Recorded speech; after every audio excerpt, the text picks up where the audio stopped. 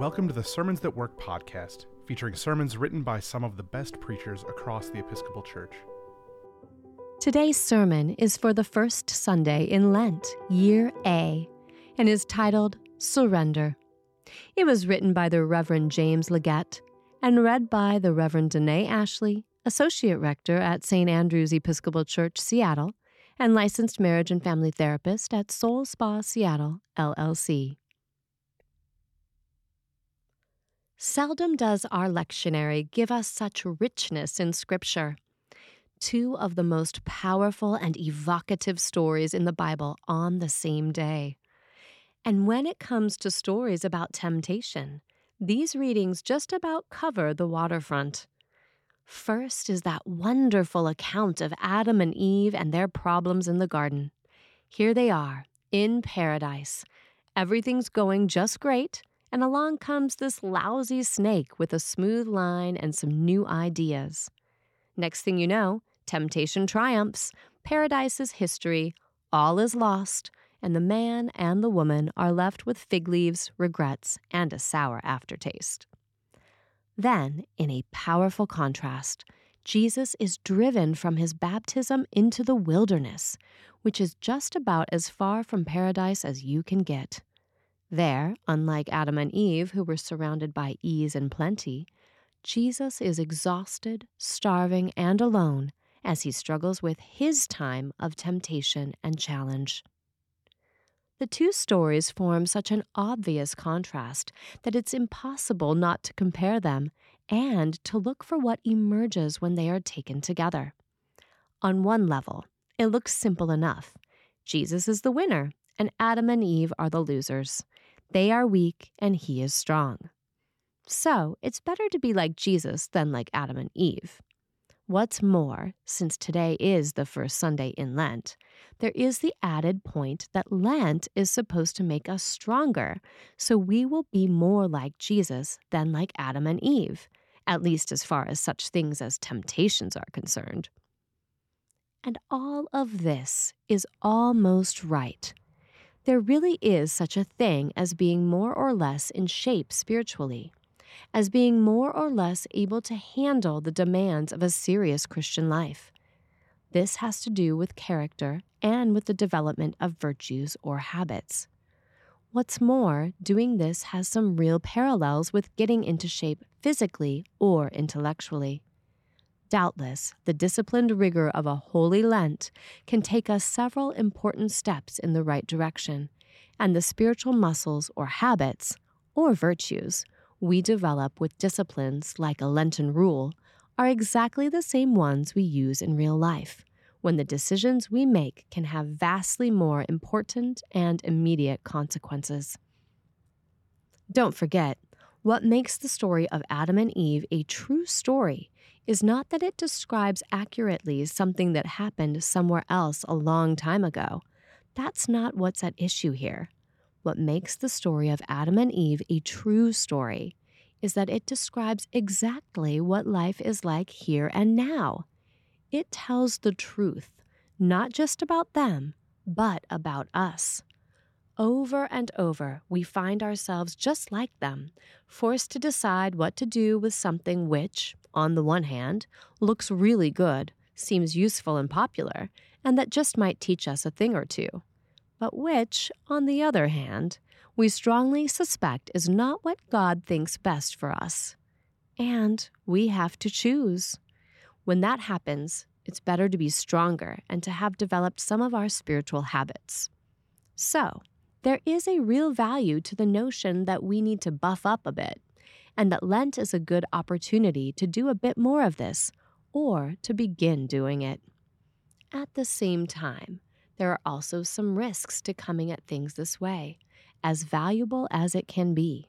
For one thing, all of this talk of getting into shape can lead to the sort of macho spirituality exemplified by the young monk who bragged that he could fast any man in the monastery right under the table, which sort of misses the point of spiritual growth. For another, we can get a mistaken idea of what getting it right is really all about. Notice again what's going on in Jesus' temptation. He has fasted and prayed for a long time, for as long as it takes. That's what 40 days means. And he's famished. He's exhausted, worn out, and beat up from the weather and the loneliness and the effort it takes to sustain something like this. He's not at his best. He's not bursting with physical or spiritual or any other sort of strength. He's used all that up in just making it to where he is, in just being faithful to the fast. This is when the temptations hit Jesus. Now, I suspect that if the tempter had caught him on a good day, Jesus would have had all sorts of swell answers of his own to the questions, to the temptations he was given.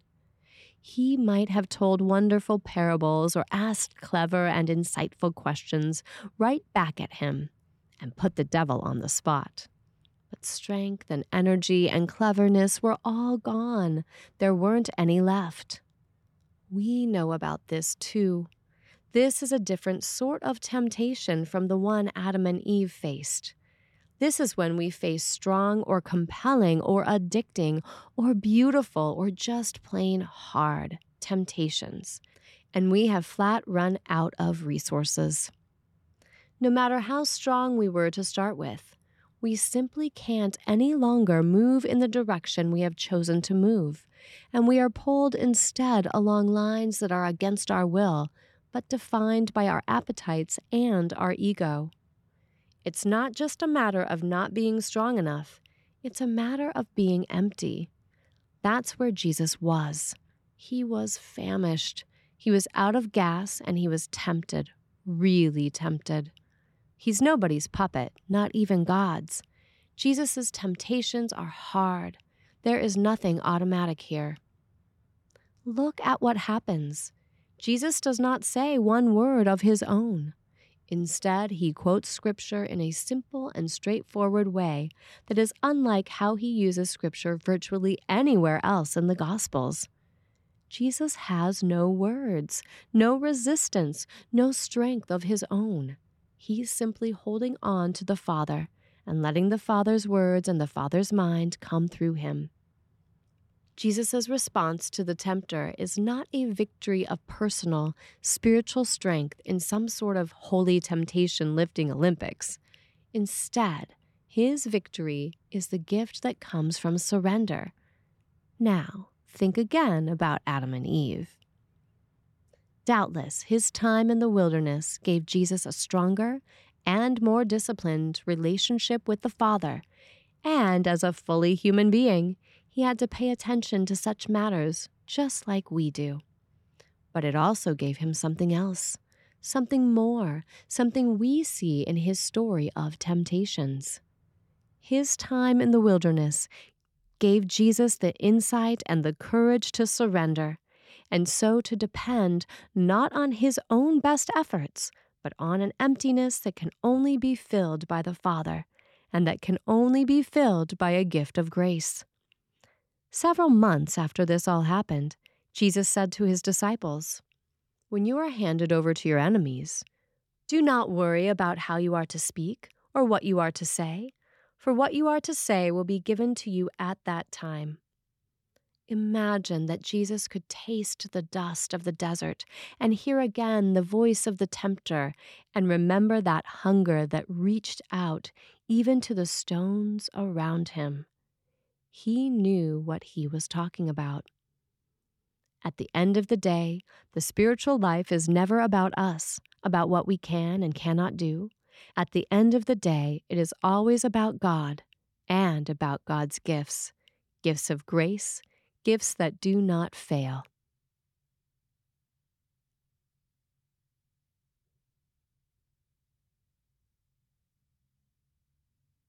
The Reverend James Leggett is the retired rector of St. Nicholas Episcopal Church in Midland, Texas.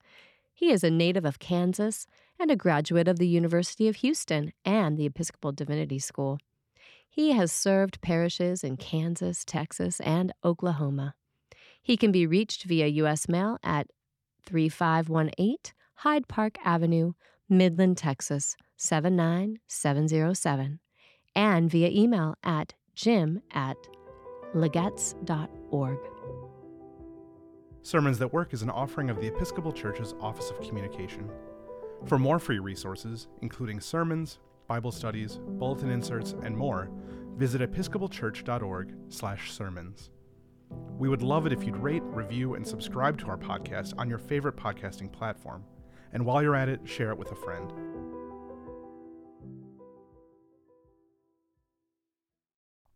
You're invited to join thousands of Episcopalians, neighbors, and friends this summer at the Love Always Revival at the KFC Yum Center in Louisville, Kentucky. On Saturday, June 22nd, get immersed in inspiring worship and community, deepen your love for God, kick off the 81st General Convention, and extend a warm welcome to folks discovering the Episcopal Church. The revival is free to attend, so bring your friends. If you're from a neighboring diocese, check in with your diocesan revival champion to find out about group travel options. You can find more information along with registration at iam.ec/lovealways.